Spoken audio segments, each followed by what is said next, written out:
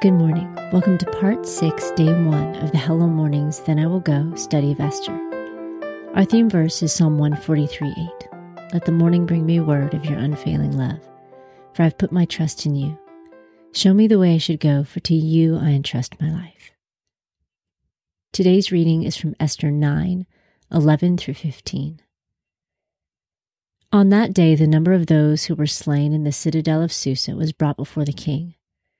The king said to Esther the queen, "The Jews have slain and destroyed 500 men in the citadel of Susa, including the 10 sons of Haman. What then have they done in the rest of the king's provinces? Now what is your petition? It shall be granted you. What is your further request? It shall be done." Then Esther said, "If it pleases the king, let it be granted to the Jews who are in Shushan to do tomorrow also according to today's decree, and let Haman's 10 sons be hanged on the gallows." The king commanded this to be done. A decree was given out in Shushan, and they hanged Haman's 10 sons.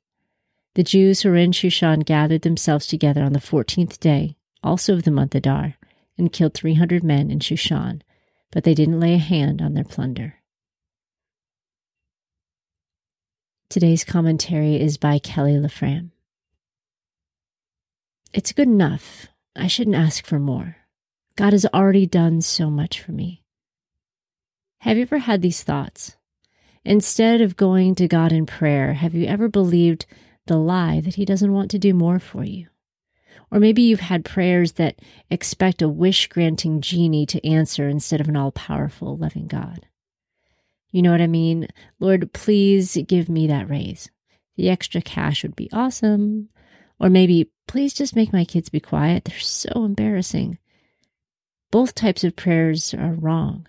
And here in Esther, we see a request that is in stark contrast to how many of us, myself included, often pray. When Esther was asked by her husband, the king, "What further is your request?"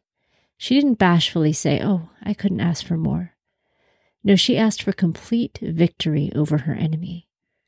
What sticks out to me the most is that her request begins with, "If it pleases the king." She was bold with her request, yet wanted nothing more than he was willing to give. Her request reveals her respect for him, so much respect that she wanted her desires to match his. She only wanted what would please him. I have to confess that my prayers aren't always as bold and respectful as Esther. While I know that God desires that I have victory in my life, I often fail to ask for it. Or instead of praying for victory and freedom from my sin, I ask for things that will simply make my life easier or more comfortable, not considering what would actually please him. Jesus said, "Whatever you ask in my name, this will I do." John 14:13 and 14. He wasn't giving us unlimited wishes. He was encouraging us to ask for things that bring glory and honor to his Father. We have a far greater relationship with our King than Esther did with King Xerxes. Knowing this, we can trust that we can come boldly to his throne with our requests. We should do so frequently, with requests that bring him glory and honor, trusting that these same things reveal the victory he has won for us. Lord in heaven, please teach us each to pray in a way that is pleasing to you. Show us how to make requests that bring glory and honor to your Son.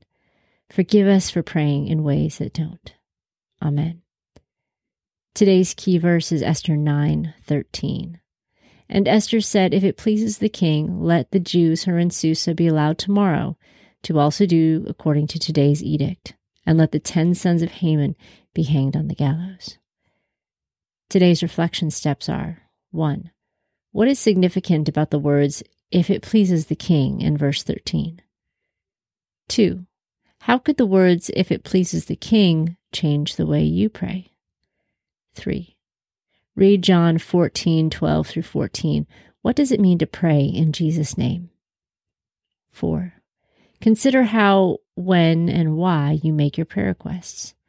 How are your requests similar or different from Esther's? 5. Write out a prayer asking the Holy Spirit to teach you to pray. Use, "if it pleases the king." Thank you for joining us this morning. Visit us at hellomornings.org, where you can learn more about this study and all of our resources, including the brand new Hello Mornings Academy. Now may you walk in the fullness of God's grace and love today.